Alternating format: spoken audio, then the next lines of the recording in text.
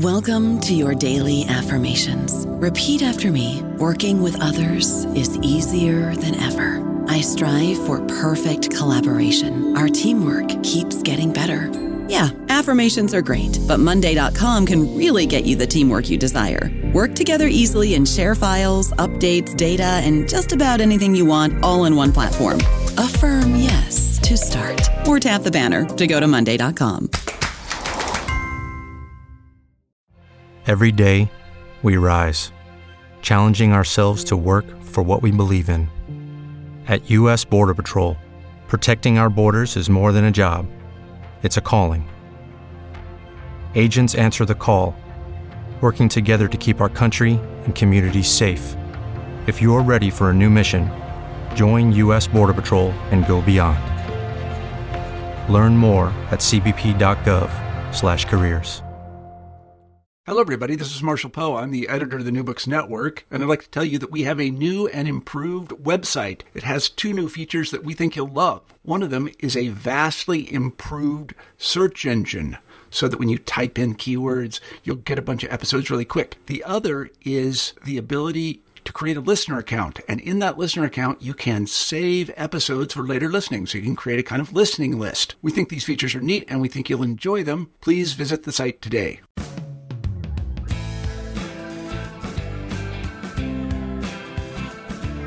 Welcome to New Books in American Studies. I'm Matthew Johnson, and I'm here today with Stefan Bradley, Associate Professor and Chair in the Department of African American Studies at Loyola Marymount University, to talk about his new book, Upending the Ivory Tower, Civil Rights, Black Power, and the Ivy League.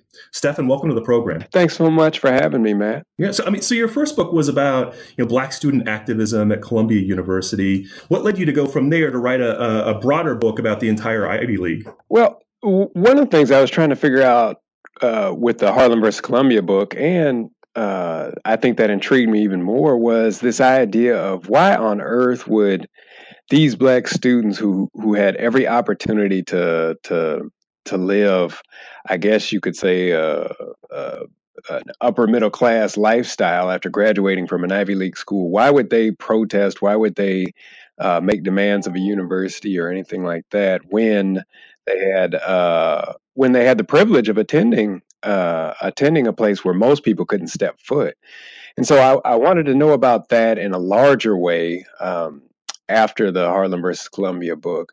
But I also wanted to know what was the difference between institutions like Columbia, which sat in the middle of an urban area, and institutions like Dartmouth or Cornell that found themselves in more rural areas.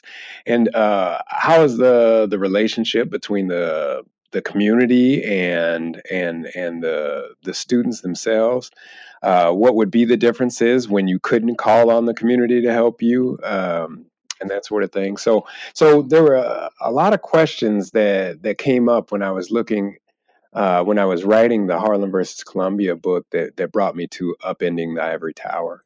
I'm wondering what it's like to study the Ivy League, because you, in the beginning of your book, you call yourself an Ivy outsider, right? Because you haven't attended an Ivy League institution like me. I haven't attended an Ivy League institution. I'm definitely an outsider. And you recall this really telling conversation at the beginning of the book with one librarian or archivist in the Ivy League that told you, we don't just let outsiders in. It was really telling. And so I was wondering, what is it like trying to research these places as an outsider? Yeah, by and large, everybody was quite hospitable. As I say, some places they treated me like a skinny nephew, and they kept feeding me documents. But at one particular place, and this was fairly early on in the research, I attempted to go into the library and in not the nicest way, one of these gatekeepers, I guess you could call them, explained that that we don't let outsiders in. To me, I thought it was revelatory in a way, that there is something at these places that's not for mass consumption, that there's an awareness of sorts that some people are insiders and some people are outsiders. And so thankfully, most people weren't that kind that wouldn't allow me to find out. In terms of the information and that sort of thing, most of these institutions were fairly forthcoming. I think the best part about these institutions is they keep excellent records of themselves, and so I don't know if that happens uh, because they value themselves and they think themselves important, and that people in the future would want to know about them, or if it's something else. But in any event, the records that they keep are very helpful as long as researchers can get to them. Sometimes arrogance and a sense of self-importance is great for historians, isn't it? Right. It helps scholars in the future, right. Definitely. So I'm wondering if you could set the scene for some of our listeners of what was it like for the few Black students who actually gained access to these institutions before the Black campus movement or the Black student movement. Yeah, I think this was one of the hardest parts to research because it was it invoked such emotion for me. Early students dealt with a kind of isolation that's unknown to many of us, and so I use various people to speak to this isolation, various figures, and so one of those is J. Saunders Redding, who entered Brown University in 1924 and graduated in 1928. He entered, and perhaps there were 4 students on campus when he entered the university, 2 of which graduated while he was there, and then he was left with another Black student. And it was very difficult for him because those 2 Black students that were left didn't want to appear to only care about Black things, and so they wouldn't be seen together in public. And one of the students the other student, J. Saunders Redding's friend, talked about just the feelings of always being looked at and how he felt like people were always waiting on him to make a bad break. And so to me, this in many ways represented the kind of racial battle fatigue that young people and students had in this earlier period, trying to make it through these Ivy League institutions that were exclusively white and not necessarily welcoming. And so, to make a long story short, the friend of J. Saunders Redding ended up dropping out of Brown and committing suicide. Now, I don't make a causal argument about Brown University and the death of that young man, but I will say that many of the people that I looked into for this earlier period talked about how there wasn't a day or a minute or an hour that went by that they weren't reminded of their skin, weren't reminded of their Blackness. And so another person, Harvard alumnus John Hope Franklin, talked about how he sat in class while his professor was telling darky jokes and things like that. And so these were just very hard times because people like Du Bois and Charles Hamilton Houston had to figure out a way to make it on these campuses without being necessarily welcomed. And so they did so by banding together. And so that's why you had the establishment of Alpha Phi Alpha at Cornell University and other similar kinds of groups in various places. Yeah, and a lot of your book is about these students who are trying to address some of those issues. And so my next question is just about the origins of the Black student movement, because one of the things that I kind of struggle with is just kind of explaining the relationship between the Black student movement and the rise of civil rights and Black power, while also trying to acknowledge that this is, the Black student movement is kind of its own thing at the same time. And so I was wondering, how you see the relationship between the Black student movement and civil rights and Black power. Yeah, I think one of the things that we often forget is that the civil rights movement, the modern civil rights movement as we know it, was largely catalyzed and fueled by the work of students, of young people. And so if you're looking at some of the court cases, they were all about young people and education. If you're looking at some of the most popular activities in the way of freedom rides and sit-ins and that sort of thing, these were all students who were acting off campus to try to confront segregation, confront institutional racism, and that sort of thing. Where we see the intersection is when these students or students whose parents or themselves had participated in the movement, brought the movement back to campus. And so you'll see this in various ways. Out at Berkeley, you saw students who had participated in the civil rights movement in the forefront of the free speech movement.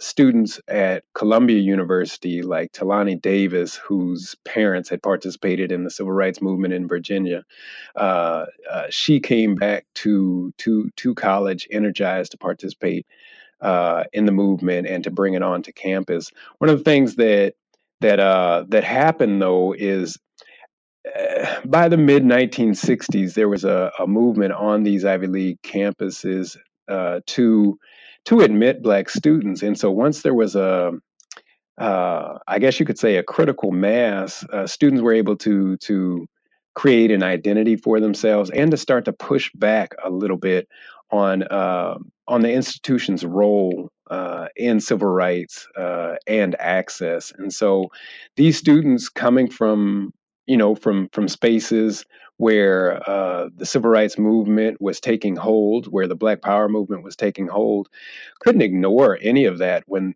they came to campus. And so I think that the intersection occurred largely because of the rise of what in the book I call the larger Black freedom movement, which entailed the civil rights and Black Power movement, the Black arts movement, and the Black campus movement. And I'm wondering, so clearly one of the things that you outline in the book is activism looks very different on all of these Ivy League campuses. But if you were to look at as a whole, what are some of the common demands that activists made in the Ivy League?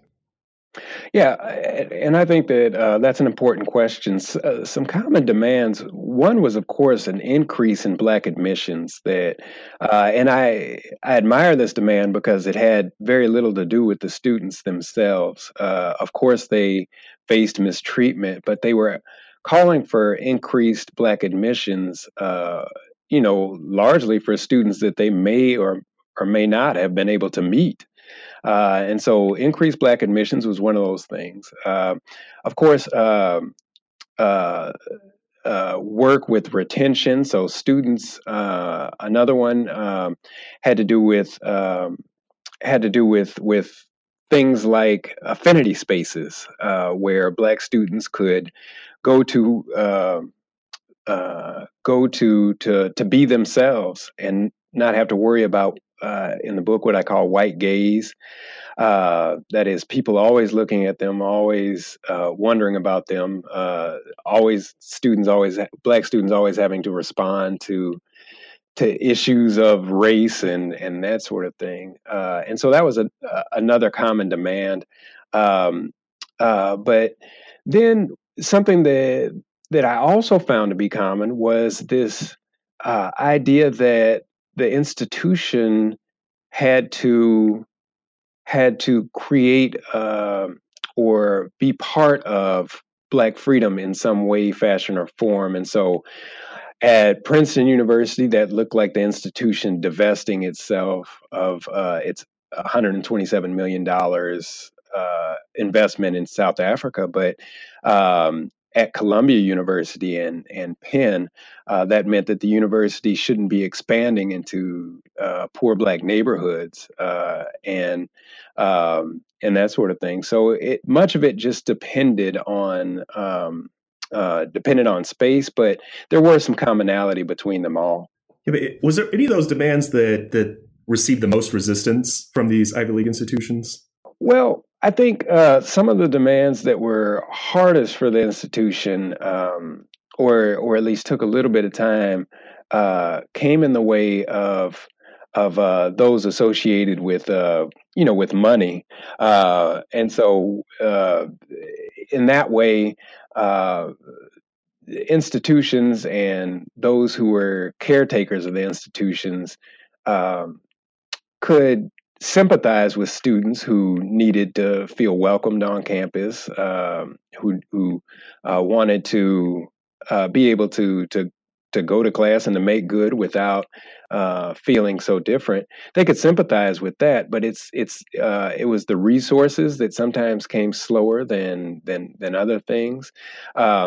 And so, in a case like Brown University in 1968, students had been in conversation with deans and the president of the institution to increase Black enrollment. Of course, the president of the institution, his name was Raymond Hefner, and the dean of Pembroke College, that's at the time Brown's Women's College. They agreed that there should be more Black admissions, but they didn't necessarily commit to mobilizing resources for that effort. And so that's when students had to walk off of campus, led by the Black women of Pembroke, which is a wonderful story, by the way. Led by the Black women of Pembroke, African-American men from Brown University, they walked off and went and took up residence at one of the local Black churches, and eventually the university decided that it would dedicate $1.2 million towards the recruitment effort. The same kind of thing happens out at the University of Pennsylvania when students pressed against the university to stop expanding into West Philadelphia, and that led to some radical white students and Black students taking over College Hall. And what resulted from it was the university's statement concerning a dedication of nearly $10 million to help with housing costs and things like this of people who would be displaced by university expansion. But that took these students pushing, and so that's one of the major kind of assertions of the book, that liberal administrators and even the nicest ones, the ones most sympathetic to the civil rights movement and that sort of thing, they needed to be pushed in order to act. And that's the way of institutions. Institutions don't change by themselves. They have to be nudged.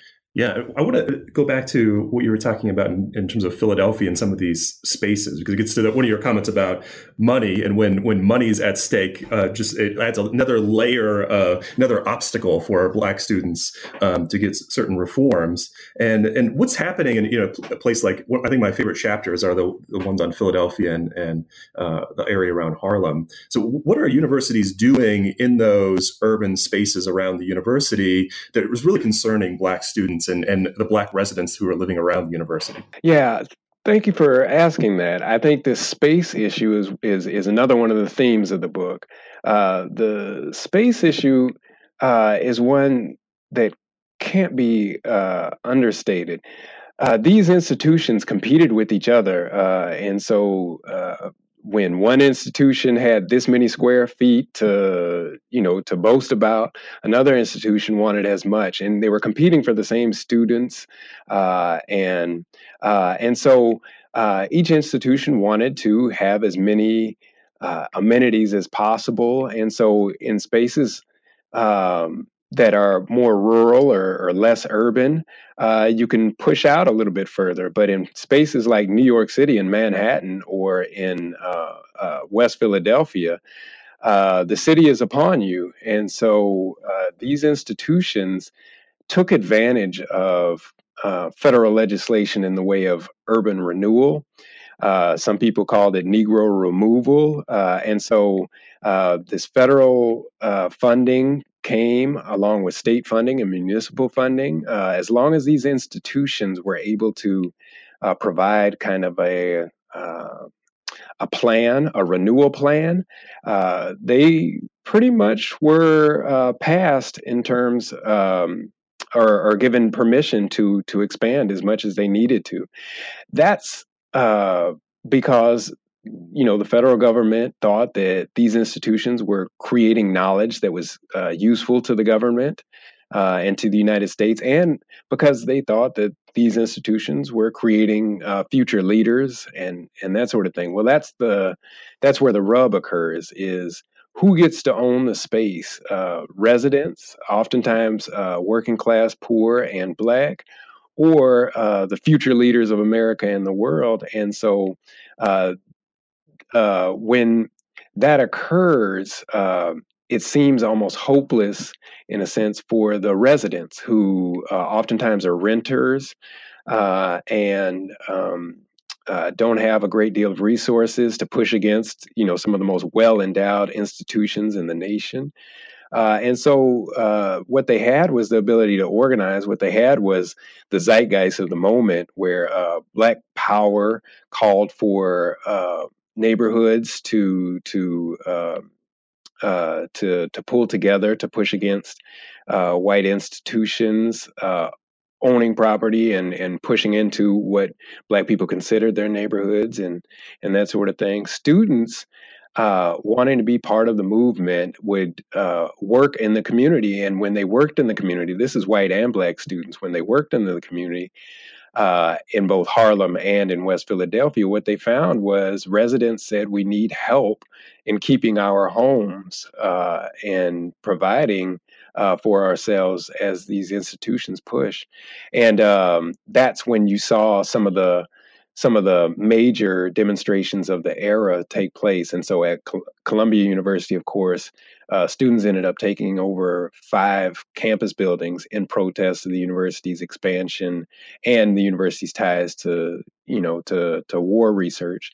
And at Penn, it was a similar kind of situation where hundreds of students ended up participating in a demonstration that led to the university conceding that its expansion had been aggressive and roughshod, and so it slowed expansion for a little while. But yeah, students wanting to be part of that movement were able to coalesce with community members, and I think that that's a beautiful thing, because there's oftentimes this what people call a town gown relationship between students and community members. Well, I argue that Black students were able to take advantage of the community, and the community were able to take advantage of Black students who were practicing what I called Black student power. That is, the ability of these students to use their status to fight on behalf and win victories for the larger Black freedom movement. Yeah, that's a great lead into something else I want to talk about, which is the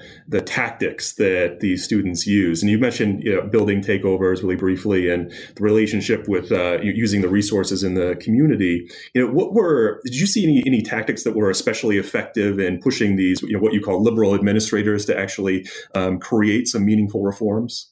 Yeah, well, building takeovers, was a popular tactic, definitely a popular tactic, and so it wasn't new. Out at Berkeley, students had taken over buildings before.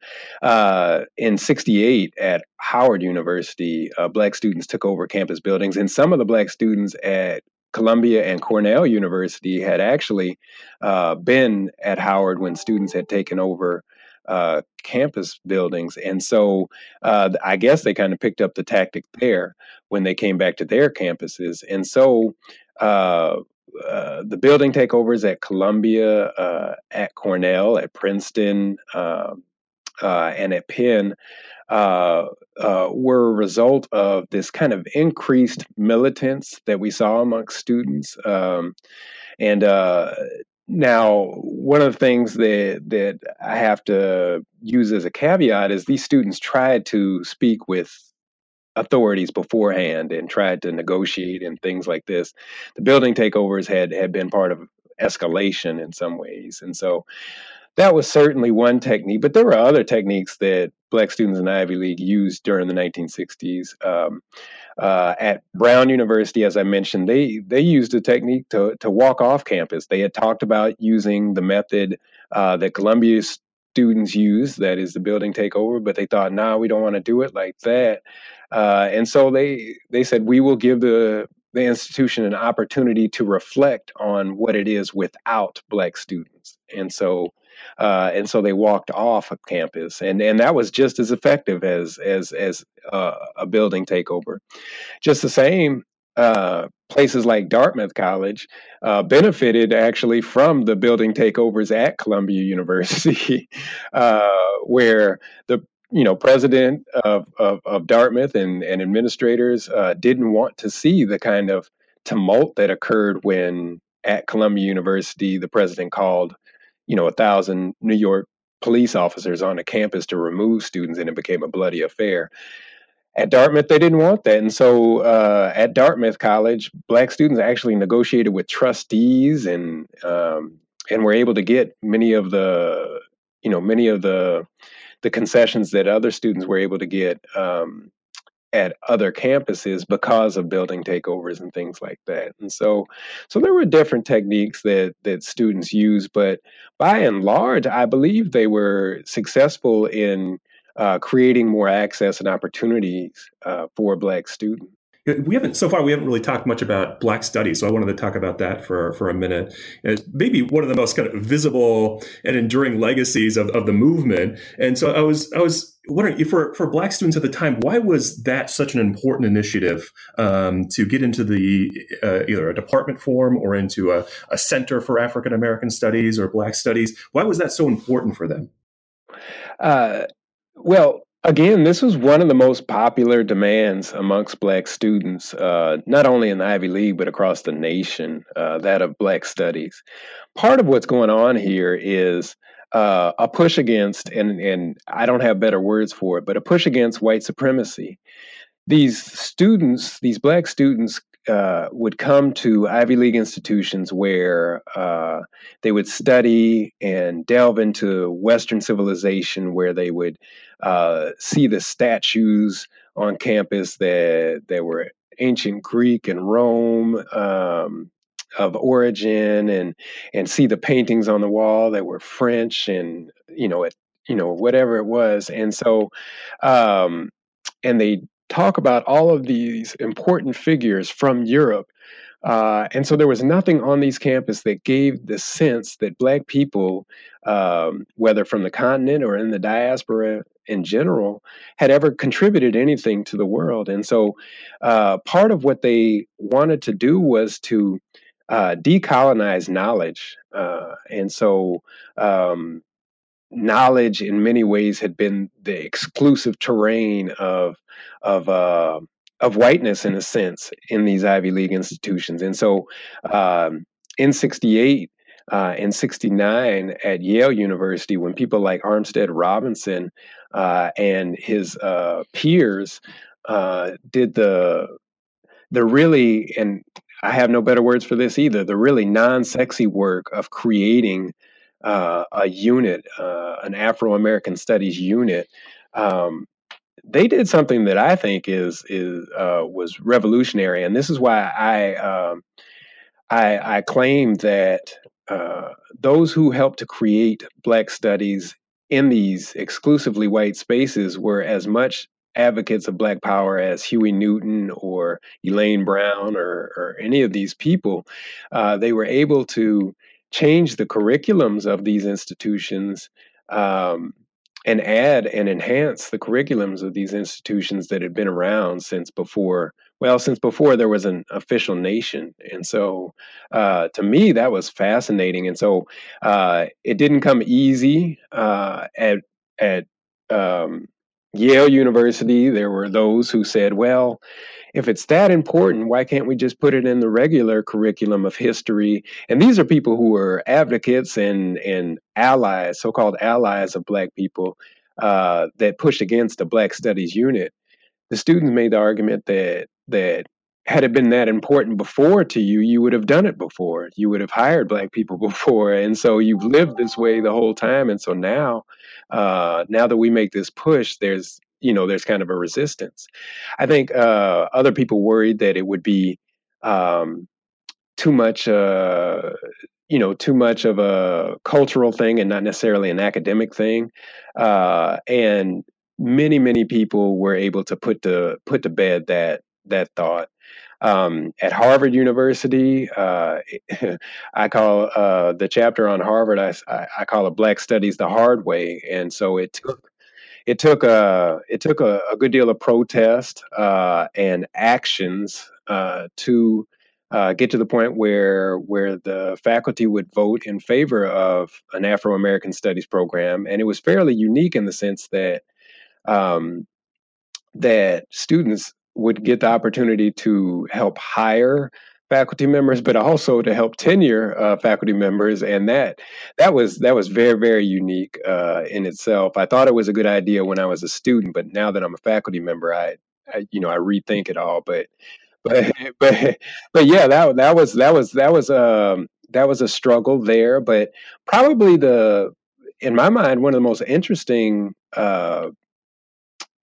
struggles to highlight was that at Cornell University, where James Turner, students brought James Turner to campus to establish something called the Africana Studies and Research Center, which was, in my mind, one of the highlights of the period of Black Power. That is, here was the center that reported directly to the provost, where most units reported to the College of Arts and Sciences, or weren't even units unto themselves, but rather co-majors and things like that. Well, here was a situation where they tenured their own faculty, where their budget line was appropriate, or was dispersed by way of the provost's office, and so for many people, that was almost kind of a role model, or a model of units. And so that occurred at Cornell University, where much of the attention in terms of Black students and Cornell University had been paid to the Willard Straight Hall takeover, where students took up arms to protect themselves and that sort of thing. And so I make the argument that the establishment of that Africana Studies and Research Center was just as significant in many ways as anything that happened in the Ivy League during the period. I wanted to talk a bit about one of the other themes of the book, which is just increasing access for Black students and thinking about admissions. And since probably a lot of our listeners have been following the Harvard anti-affirmative action case that's in the trial phase right now, it might be helpful for some of the listeners to hear, what these early affirmative action policies look like. When did they start in the Ivy League, and what they actually looked like early on? Right. Some of the earliest affirmative action policies look like the children of Ivy League students, or the children of Ivy League graduates attending the institution. And so they look like they had special categories for students who attended certain kinds of high school. So you're talking about St. Paul's and Groton and the Andovers and the various preparatory and day schools that your Judge Kavanaughs and your Judge Gorsuches and your Mullers and these kinds of people, those kinds of day schools. So people got special treatment, but for attending those schools, people got special treatment for their parents having attended these institutions, or for having a certain amount of money. But later affirmative action efforts brought Black students onto campus. And so it was difficult because these institutions, these Ivy League institutions in the 50s and 60s, I would say this, didn't precisely know how to recruit. That because of prestige, because they were known as the top schools in the nation, students knew to apply there. Well, they didn't know how to recruit Black students, and so early on, they tried things. They tried national foundations that brought Black students from urban areas in the South to the North to try to place them in elite white institutions. They tried that. That was slow moving. They tried various other things, programs like the foundation year at Dartmouth College, where they brought students to campus for a year to remediate, and they looked to urban students. They went to the west side of Chicago and recruited out of a street gang called the Vice Lords, and so they brought students to campus that way. And so part of what they needed, though, was help from Black people themselves, and that's where students came in. Students oftentimes in the earlier parts were doing the recruiting of other Black students, and so that's significant in itself because they weren't necessarily paid to do so. That was somebody's job, but they were doing that as part of this effort. But also students were demanding admissions officers, Black admissions officers, that would help with the effort. In terms of hiring and that sort of thing, as affirmative action became more policy, students here again helped the university by pushing for these Black studies programs, which in essence, helped to boost the number of Black professors on campus, and so these were the techniques used to bring Black people onto campus, and there was pushback. Some of these day schools were actually upset when admissions officers started looking beyond the prep schools and the day schools to recruit Black students, and so they felt as though these prep schools and day schools felt as though they were being discriminated against because students from outside of that network were being admitted at higher rates. Some of that has to do with with things like Pell Grants and and loans and other kinds of scholarships and things like that. But some of it had to do with this idea that finally, people started to realize that smart Black students existed outside of those prep schools and day schools, and that you had to go get them. We've talked a lot so far about some of the kind of enduring legacies of the movement. I'm wondering, throughout your research, did you start to see some signs of some enduring failures of the movement, just things that really important things that Black students lost, or things that universities have initial victories that universities have rolled back more recently? Yeah, I think one of the things that was lost, and the scholar activist Vincent Harding spoke to this, was when these institutions started opening up to Black students, faculty, and staff and administrators, there was what could be described as a bit of a brain drain from historically Black colleges and universities. And so some of the scholars that were doing really well were picked up by the Ivy League. Say, for instance, Charles Hamilton, who was co-author of the book Black Power, in perfect Ivy fashion, Columbia University, said, if you want Black Power and you want Black studies, then we'll get Mr. Black Power, Charles Hamilton, to come and teach at the institution. Well, he had taught it at Roosevelt College in Chicago, which was predominantly Black and very urban. And those students, they needed him as much as any other students. And so there's that part of it.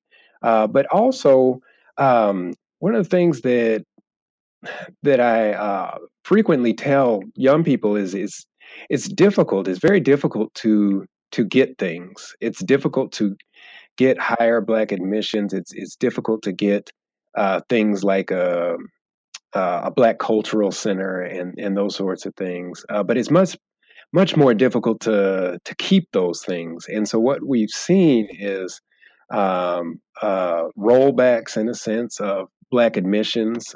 Part of that because of the larger push against affirmative action, the larger push against what the right has called race-based admissions, and that sort of thing. Schools becoming skittish about issues of what they're calling diversity because of fear of litigation and that sort of thing. Those are some of the things that are problematic for students today. I think in terms of other things that may have been lost or that haven't worked out so well. One of those things has to do with the support of Black studies. Black studies on these campuses have always had to be defended in a way. Some of the programs struggled for a while, but because of resources, because of students' ability to continue protesting, some of these programs have been able to bolster themselves. But there were times when they struggled, along with other ethnic studies programs. Yeah, well, I'd love to end just by thinking about the recent activism, Black student activism on some of the Ivy League campuses. Do you have any, given the research that you've done here in the 1960s and 1970s, do you have any pieces of advice for those students who are trying to challenge their institutions right now?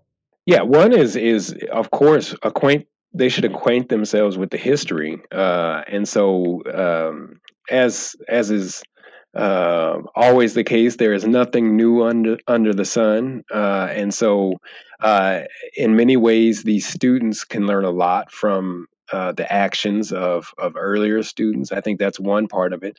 The second part of it is like those students from previous periods, including that period before World War II. If the campaigns are about the students themselves and how they feel at this very moment, they'll likely fail. But if the campaigns are about access and success for students in the future and for freedom for Black people in the future, then I think they'll be more successful. I think the other things to keep track of is everybody loves diversity, but nobody wants to pay for diversity, and so I think the students themselves should be aware of things like budgets and timelines and that sort of thing. That was one of the things that students did very well in that period after World War II is they were able to hold their institutions accountable. At Brown University, Black students wouldn't come back onto campus until the university made a commitment of a certain amount of funding. The same is true with students who took over other buildings throughout the Ivy League, and so that commitment of funding, that commitment of timelines is important. And then finally, is students today oftentimes feel as though they don't belong and that sort of thing. When talking with one student who attended Dartmouth College, he had said that he was always aware that he was intelligent, that he was always aware that he was smart. These students need to realize that they're intelligent and smart, and they deserve to be there, and that getting to the table or being able to be around a network of powerful elite people is not nearly enough. And so if they are really the caretakers of the future, then they have to take care of the idea of justice and freedom, particularly for Black people. Well, great advice. Stefan Bradley, thank you for being on the program. Thank you so much, Matt. The book is Upending the Ivory Tower. Thank you for listening.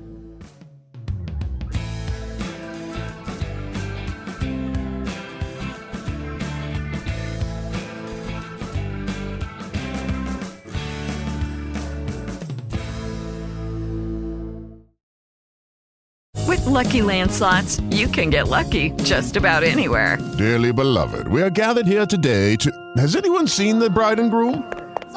Sorry, we're here. We were getting lucky in the limo and we lost track of time. No, Lucky Land Casino, with cash prizes that add up quicker than a guest registry. In that case, I pronounce you lucky. Play for free at LuckyLandSlots.com. Daily bonuses are waiting. No purchase necessary. Void where prohibited by law. 18+. Terms and conditions apply. See website for details.